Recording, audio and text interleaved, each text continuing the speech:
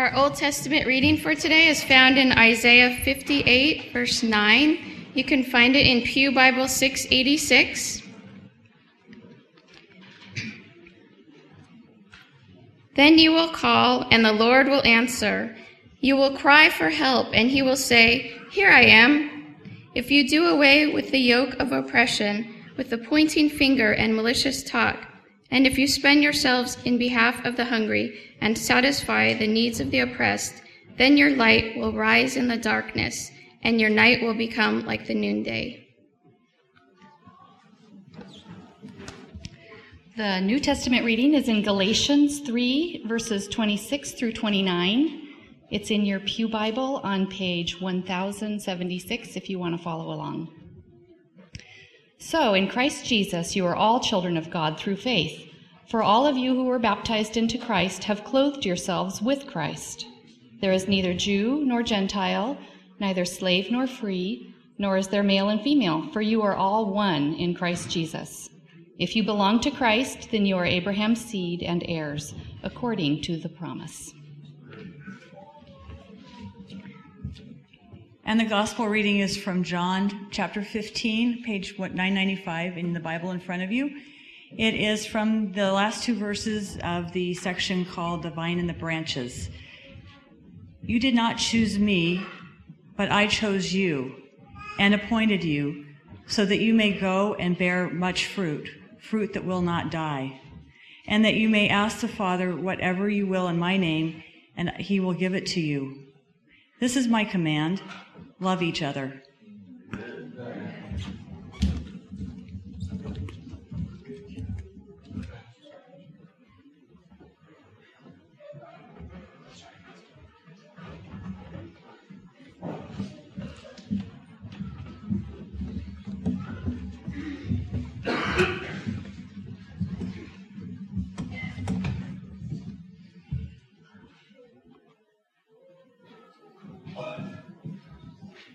I, Paul, and my companions in the faith send greetings to the Galatian churches.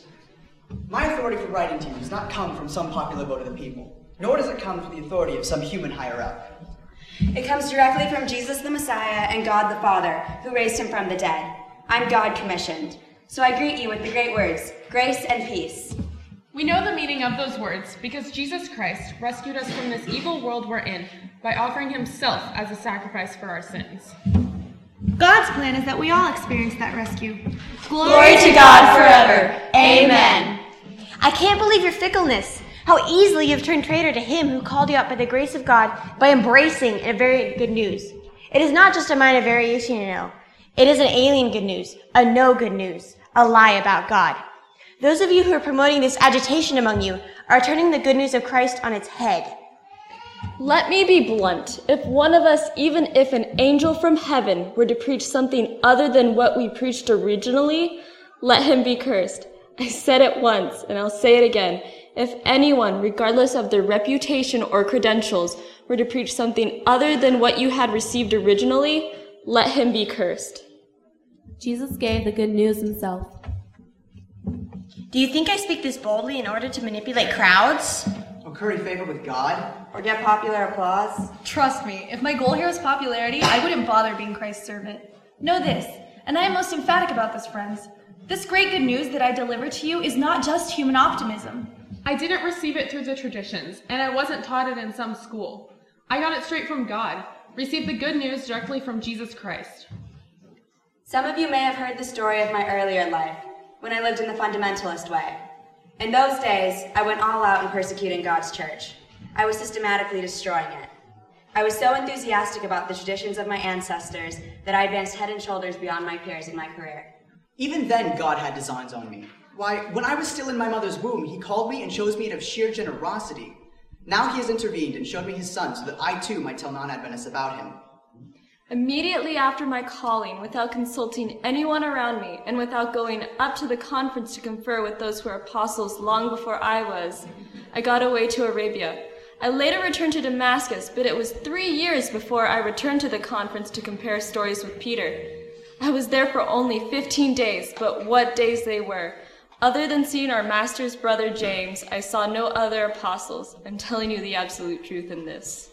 Then I began my ministry in the regions of Syria and Cilicia. After all that time and activity, I was still unknown by face among the Christian churches of Judea. There was only this report: that man who once persecuted us is now preaching the very good news he used to try to destroy. Their response was to recognize and worship God because of me. Chapter 2. Years later, I met church leaders in Jerusalem. No criticism of my good news was made. 14 years after that first visit, Barnabas and I went up to Jerusalem in order to confirm with them, and took Titus with us. I went in order to confirm with them what had been revealed to me. At that time, I placed before them exactly what I was preaching to the non-Adventists. I did this in private with the leaders, those held in esteem with the church, so that our concern would not become a controversial public issue marred by ethnic tensions, exposing my years of work to denigration, and endangering my present ministry. Significantly, Titus, non-Adventist though he was not required to be circumcised. While we were in conference, we were infiltrated by a group of spies pretending to be Christians. They wanted to find out how free true Christians are, but their ulterior motive was to reduce us to their brand of slavery. We didn't give them the time of day. We were determined to preserve the truth of the good news for you. As for those who were considered important to the church, their reputation does not concern me. God is not impressed with mere appearances. And neither am I. And of course, these leaders were able to add nothing to the good news I had been preaching.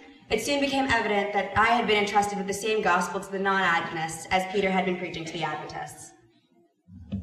Recognizing that my calling had been given by God, James, Peter, and John, the pillars of the church, shook hands with Barnabas and me, assigning us to continue our ministry to the non-Adventists, while they continued to be responsible to ministry to the Adventists.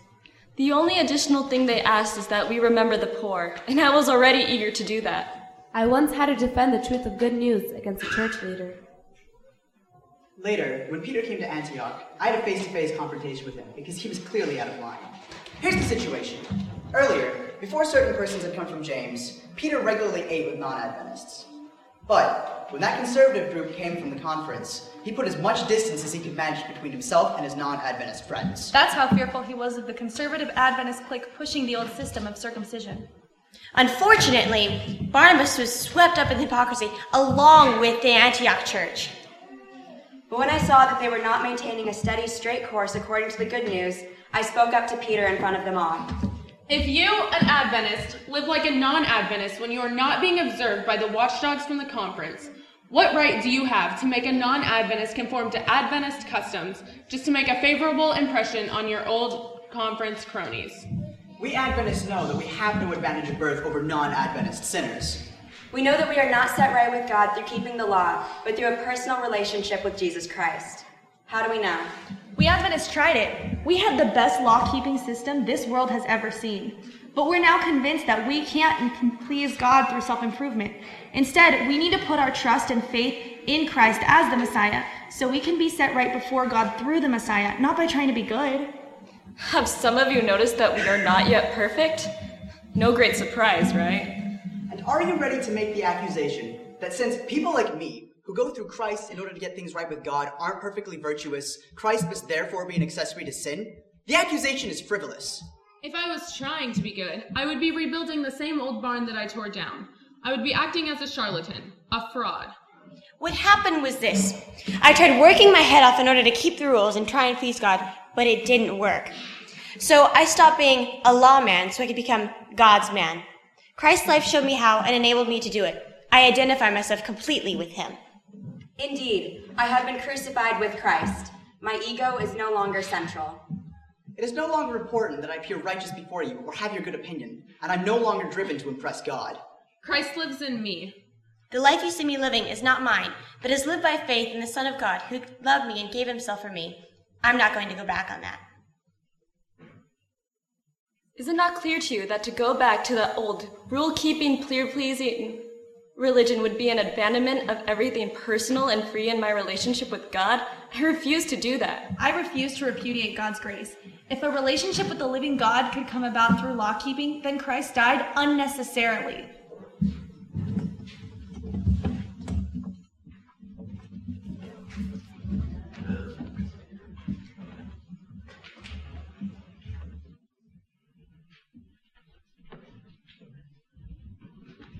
You can remain seated, but we're going to sing the first and last verse of hymn number 3, 04, Faith of Our Fathers, first and last verse.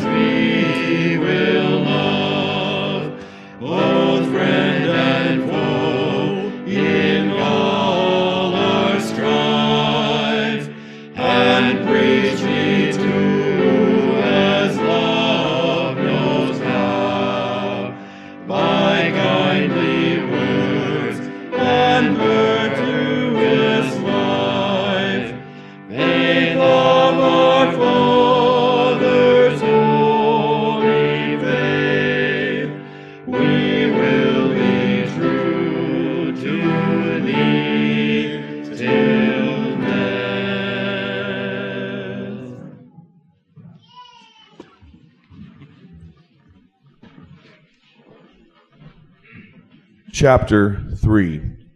What has happened to your life of faith?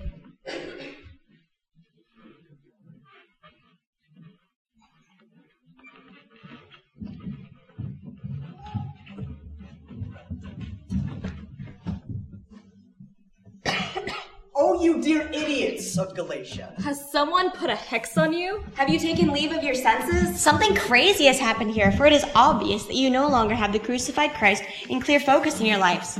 His sacrifice on the cross is set before you plainly enough. Trust God, not your law-keeping. Let me put this question to you. How did your new life begin? Was it by working your full heads off to impress God? Or by responding to his good news to you? Are you going to continue this craziness? For only crazy people would think that they could complete through their own efforts what was begun by God. If you weren't smart enough or strong enough to begin it, how do you suppose you could perfect it? It is not yet too late, friends, but it will be if you continue to go on this way. Trying to be made right by the law only brings perjury. Answer me this question. Does God, who lavishly provides you with his own presence, his spirit, working things in your lives that you could never do for yourself, does he do these things because of your strenuous moral striving? Or because you trust him to do them in you? Don't these things happen among you just as they happened with Abraham? He believed God, and that act of belief was turned into a life that was right with God. Is it not obvious to you that those who put their trust in Abraham, rather than those who put their trust in the law, who put their trust in faith, are most like Abraham? They are the children of faith. It was all set out beforehand in Scripture that God would set things right with the children of the non-Gentiles through faith, not by works. This was anticipated in the Scripture promise to Abraham, all nations will be blessed in you. So now you, who live by faith, are blessed along with Abraham, who lived by faith. This is no new doctrine. And that means that anyone who tries to live up by his own effort, independent from God, is doomed to failure. Scripture backs this up. Cursed is every person who fails to carry out every detail written in the book of the law. Christ has redeemed us from this self-defeating cursed life by absorbing it completely into himself. Haven't you heard the scripture that says, "Cursed is the man who hangs on the tree"? That is what happened when Jesus Christ was nailed to the cross. He became a curse, and at the same time dissolved the curse. Because of this, the air is cleared, and we can see that Abraham's blessing is present and available for non-Adventists too. We are all able to receive Christ's life, his spirit, in and with us by believing, just the way Abraham had received it. The law can't interfere with the original promise. Friends, let me give you an example from everyday affairs about the free life I'm talking of. Once a person's will has been ratified, no one can annul or add to it. Likewise, the promise was made to Abraham and to his descendant. You will observe in Scripture, in the careful language of a legal document, that it does not say to descendants, referring to everyone in general, but to your descendant, singular, referring to Christ. This is the way I interpret this. A will, earlier ratified by God, is not annulled by an addendum attached 430 years later, thereby negating the promise of the will. No, this addendum, with its instructions and regulations, has nothing to do with the promised inheritance of the will. What is the point, then, of this law, this attached addendum? I'm getting there. It was a thoughtful addition to the original covenant promises made to Abraham. The purpose of the law was to keep sinful people in the way of salvation until Christ. The descendant? The descendant came, inheriting the promises and distributing them among us. This law was obviously not a first-hand encounter with God. It was arranged by angelic messengers through a middleman, Moses. And if there was a middleman, as if there was at Mount Sinai, then we are not dealing directly with God, are we? But the original promise made to Abraham is the direct blessing from God, received by faith. If such is the case, is the law then an anti-promise? A negation of God's will for us? Not at all. Its purpose was to make obvious to everyone that we are, in ourselves, out of right relationship with God, and therefore to show us the futility of devising some religious system for getting by our own efforts what we can only get by waiting in faith for God to complete his promise. For if any kind of rule-keeping had the power to create life in us, we would have certainly gotten it by this time. By faith, we are rescued from the law and become sons of God. Until the time we were mature enough to respond freely in faith to the living God, we were carefully surrounded and protected by the Mosaic Law. The law was like those Greek tutors, with whom you're familiar, who escort children to school to protect them from danger and distraction, making sure that the children will get to the place that they set out for. But now you have reached your destination. By faith in Christ, you have entered into a direct relationship with God. Your baptism in Christ wasn't just washing you up for a fresh start, but it was also getting you dressed for an adult faith wardrobe. Christ's life and God's original promise. You are now in Christ's family. In Christ's family, there can be no division between Adventist and non-Adventist, slave and free, male and female. Among us, you are all equal. That is, we are all in a common relationship with Jesus Christ. Also, if you are Christ's family, then you are also Abraham's famous descendant. You are heirs to the covenant promise. Chapter 4. Let me show you the implications of this. As long as the heir is still a minor, he holds no advantage over the slave. Though legally he owns the entire inheritance, he's still subject to whatever tutors and administrators until whatever date his father has set for his emancipation. That is the way it is with us. When we were minors, we were just as slaves, ordered around by simple instructions. They were just as the tutors and administrators. We had no say in the conduct of our own lives. But if you are a child, then you are an heir, according to the covenant promise. When the time was right set by the Father, God sent his son, born among us of a woman. Born under the condition of the law, so as to redeem those of us kidnapped by the law. Thus, we have been set free to experience our rightful heritage. You can tell that you have been fully adopted as God's own children because he sent the Spirit of his Son into our lives crying out, Papa, Father. Doesn't that privilege of intimate conversation with God make it plain to you that you are not a slave, but a child? And if you are a child, then you are an heir with complete access to the inheritance. After all your progress, do you seriously want to go backwards? Earlier, before you knew God personally, you were slaves to so-called gods with nothing of the divine about them. And now that you know the real God, or rather since God knows you, how can you possibly continue to subject yourself to those paper tigers? That is exactly what you do when you let yourself be intimidated into scrupulously observing those traditions, taboos, and superstitions associated with those special holidays, seasons, and years. I am afraid that all my hard work among you has gone up in a puff of smoke. My dearest friends, what I would like for you to do is to try to put yourself in my shoes, to the extent that I, when I was with you, put myself in yours. You were very sensitive and kind then. You did not come down on me personally. You are well aware that the reason I stopped to preach to you was that I was physically broken and forced to stop on my journey. You took me in, and that is how I came to preach to you. Do you not remember that even though taking a sick guest was most troublesome for you, you still decided to treat me as if I were an angel of God or Christ himself. What has happened to the satisfaction you felt at that time? There were some of you who, if you could have, would have even given me your own eyes. That is how deeply you cared about me. And now I've become your enemy simply by telling you the truth? I can't believe it. Those heretical law teachers go to great lengths to flatter you, but their motives are rotten. They want to remove you from the free world of God's grace, making you depend on them solely for approval and direction, making them feel important and in control. It is a good thing to be ardent in doing good, but not only when I am in your presence. Can't you have the same concern for both my person and my good news when I'm away from you that you had when I was with you? Do you realize how I feel right now and will continue to feel until Christ's life becomes visible in your life? Like a mother in the pains of childbirth. Oh, how I wish I was able to be with you right now.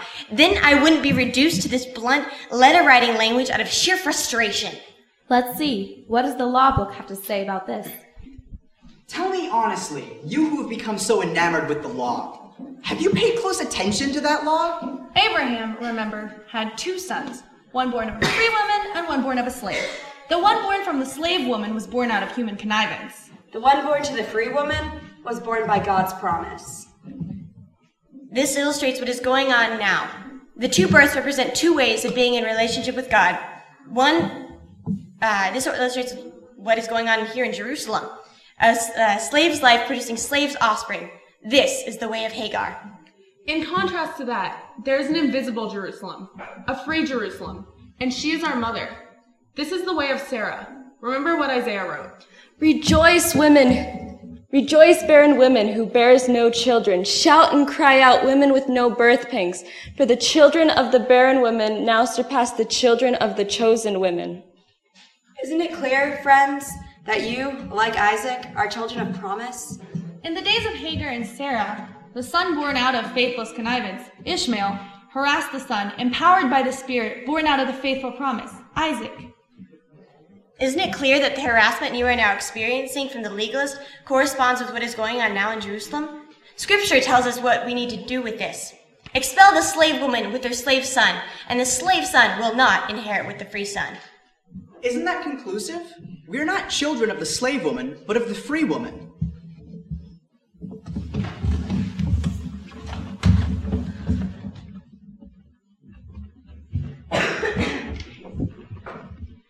You may remain seated, but let's sing the first and last verse of hymn number 462, Blessed Assurance, Jesus is Mine, 462.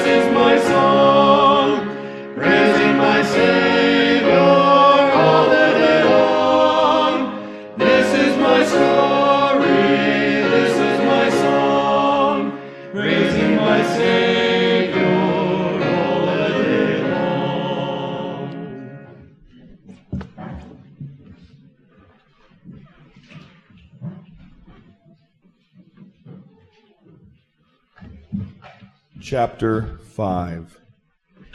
Don't lose your freedom by giving out in to those who urge law-keeping to earn favor with God. Christ has set us free to live a free life. So take your stand. Never again let anyone put a harness of slavery on you. I'm emphatic about this, friends. The minute any of you submits to circumcision or law-keeping to try to earn God's favor, at that same time, Christ's hard-won gift of freedom is squandered. I repeat my warning. If any of you, any person, accepts the ways of circumcision or any other law-keeping system, at that same time, they trade Christ's hard-won gift of freedom for a slave's life of the law. I suspect you would never intend this, but this is what happens. When you attempt to live by your own religious plans and projects, you fall out of grace. You're cut off from Christ. Meanwhile, we expectantly wait for a meaningful relationship with the Spirit. For in Christ, neither a most conscientious regard of religion, nor a disregard of it amounts to anything. What matters is something far more interior. Far more deep. Faith acted out in love. You are running superbly. Who cut in on you, deflecting you from the true course of obedience? This detour doesn't come from the one who called you to the race in the first place. And please don't pass this off as insignificant. It only takes a small, minute amount of yeast in order to permeate the entire loaf of bread. Deep down, the Master has given me a confidence that you will not defect, but the one who is upsetting you, whoever he is, will bear the divine judgment. As for the rumor that I continue to preach the ways of circumcision, as I did in those pre-Damascus road days, that is patently absurd. Why would I still be persecuted then? If I was preaching that old good news, no one would be bothered if I mentioned the cross every now and then. It'd be so watered down it wouldn't matter one way or the other.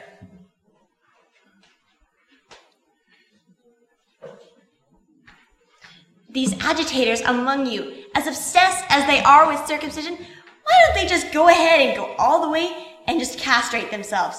Good grief. It is absolutely clear that God has called you to a free life.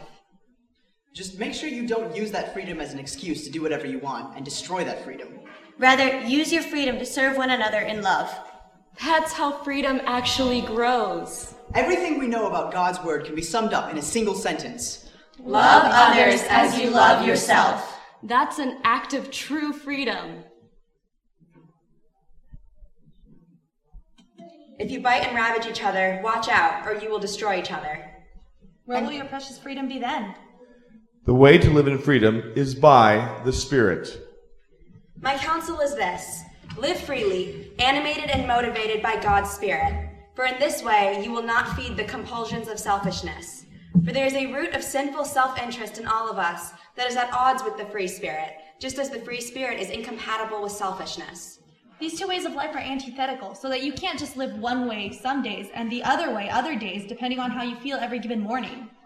Why don't you choose to be led by the Spirit and so escape the erratic compulsions of this law-dominated existence? It is obvious what kind of life develops out of trying to get your own way all the time. Repetitive, loveless, cheap sex. All-consuming, it never satisfied wants. Frenzied and joyless grabs for happiness. Trinket gods. Magic show religion. Paranoid loneliness. Cutthroat competition. All-consuming, it never satisfied wants. A brutal temper. Stinking accumulation of mental and emotional garbage. Divided homes and divided lives. Small-minded and lopsided pursuits. The vicious habit of depersonalizing everyone into a rival. Uncontrolled and uncontrollable addictions. Ugly parodies of community. I could go on. This isn't the first time I've warned you, you know. If you continue to live out your freedom in this way, you will not and you cannot inherit God's kingdom. But what happens when we live God's way? He brings gifts into our lives. Much in the same way that fruit appears in an orchard. Things like affection for others. Exuberance about life. Serenity. We've developed a willingness to follow through with things. A sense of compassion in the heart. And a conviction that a basic holiness permeates all things and people. We find ourselves involved in loyal commitments. Not needing to force our way in life and being able to marshal and direct our energies wisely. Law-keeping is helpless in bringing this about. It only gets in the way. Among those who belong to Christ, everything connected with getting our own way and mindlessly responding to what everyone else calls necessity is killed off for good, crucified like Jesus. Since this is how we want to live, the life of the Spirit, let us not just hold this as an idea in our heads. Or a sentiment in our hearts. But work out its implications in every detail of our lives. And that means we won't compare ourselves to each other. As if one of us is better and another worse. We have far more interesting things to do with our lives. Each of us is an original. Chapter 6. Here is some practical advice. Live creatively, friends. If someone falls into sin, forgivingly restore them, saving your critical comments for yourself.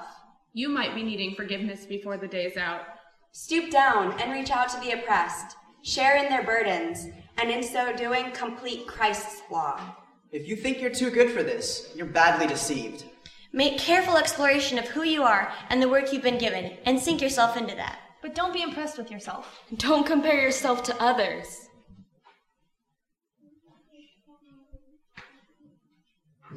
Each of us must take responsibility and do the creative best we can in our own lives. Whatever gets your attention, gets you. Life is reaping and sowing. Be very sure now, those of you who have been trained into a self-sufficient maturity, that you enter into a generous common life with the ones who have trained you, sharing every good thing that you have and experience. Don't be misled. No one makes a fool of God. What a person plants, he will harvest. The person who plants selfishness, ignoring God, and ignoring the needs of others, harvests a crop of weeds. All he'll have to show for his life is weeds. But the person who plants in response to God, letting his Spirit do the work of growth within him, harvests a crop of real life, eternal life. So let's not get fatigued in doing good. At the right time, we will harvest a good crop if we don't give up or quit. So right now, therefore, every time we get the chance, let us work for the benefit of others. Starting with those closest to us in a community of faith. And now, in the bold scrawls of my personal handwriting, I want to emphasize to you the immense importance of all of the things I have written to you. The ones who attempt to enforce law-keeping on you as a method of being okay with God have only one motive. They want an easy way to look good in front of others. They're only concerned about their egos. Lacking the courage to live by a faith that shares Christ's suffering and death. All their talk is just gas. They themselves don't even manage to keep the laws that they proclaim that they do. And they're highly selective in the laws they do observe. Only the ones they can measure others by. They only want you to be circumcised so they can boast of their success in recruiting you to their side. That is just plain contemptible. I, for one, will only boast about the cross of our Master Jesus Christ. Because of that cross, I have been crucified in relation to the world, set free from the stifling atmosphere of pleasing others and fitting into the tiny patterns that they dictate. Can't you see the central issue in all this? It's not about what you or I do, whether we choose to submit to circumcision or we choose to reject it. It's about what God has done and is doing, creating something new, a free life. All who live by this standard are the true Israel of God, his chosen people. Peace and mercy on them. Quite honestly, I don't want to be bothered by these silly legalistic disputes anymore. I have far more important things to do. The serious living of this faith. I bear in my body scars from my service to Jesus. May what our Lord Jesus Christ gives freely be deeply and personally yours by his Spirit. Amen.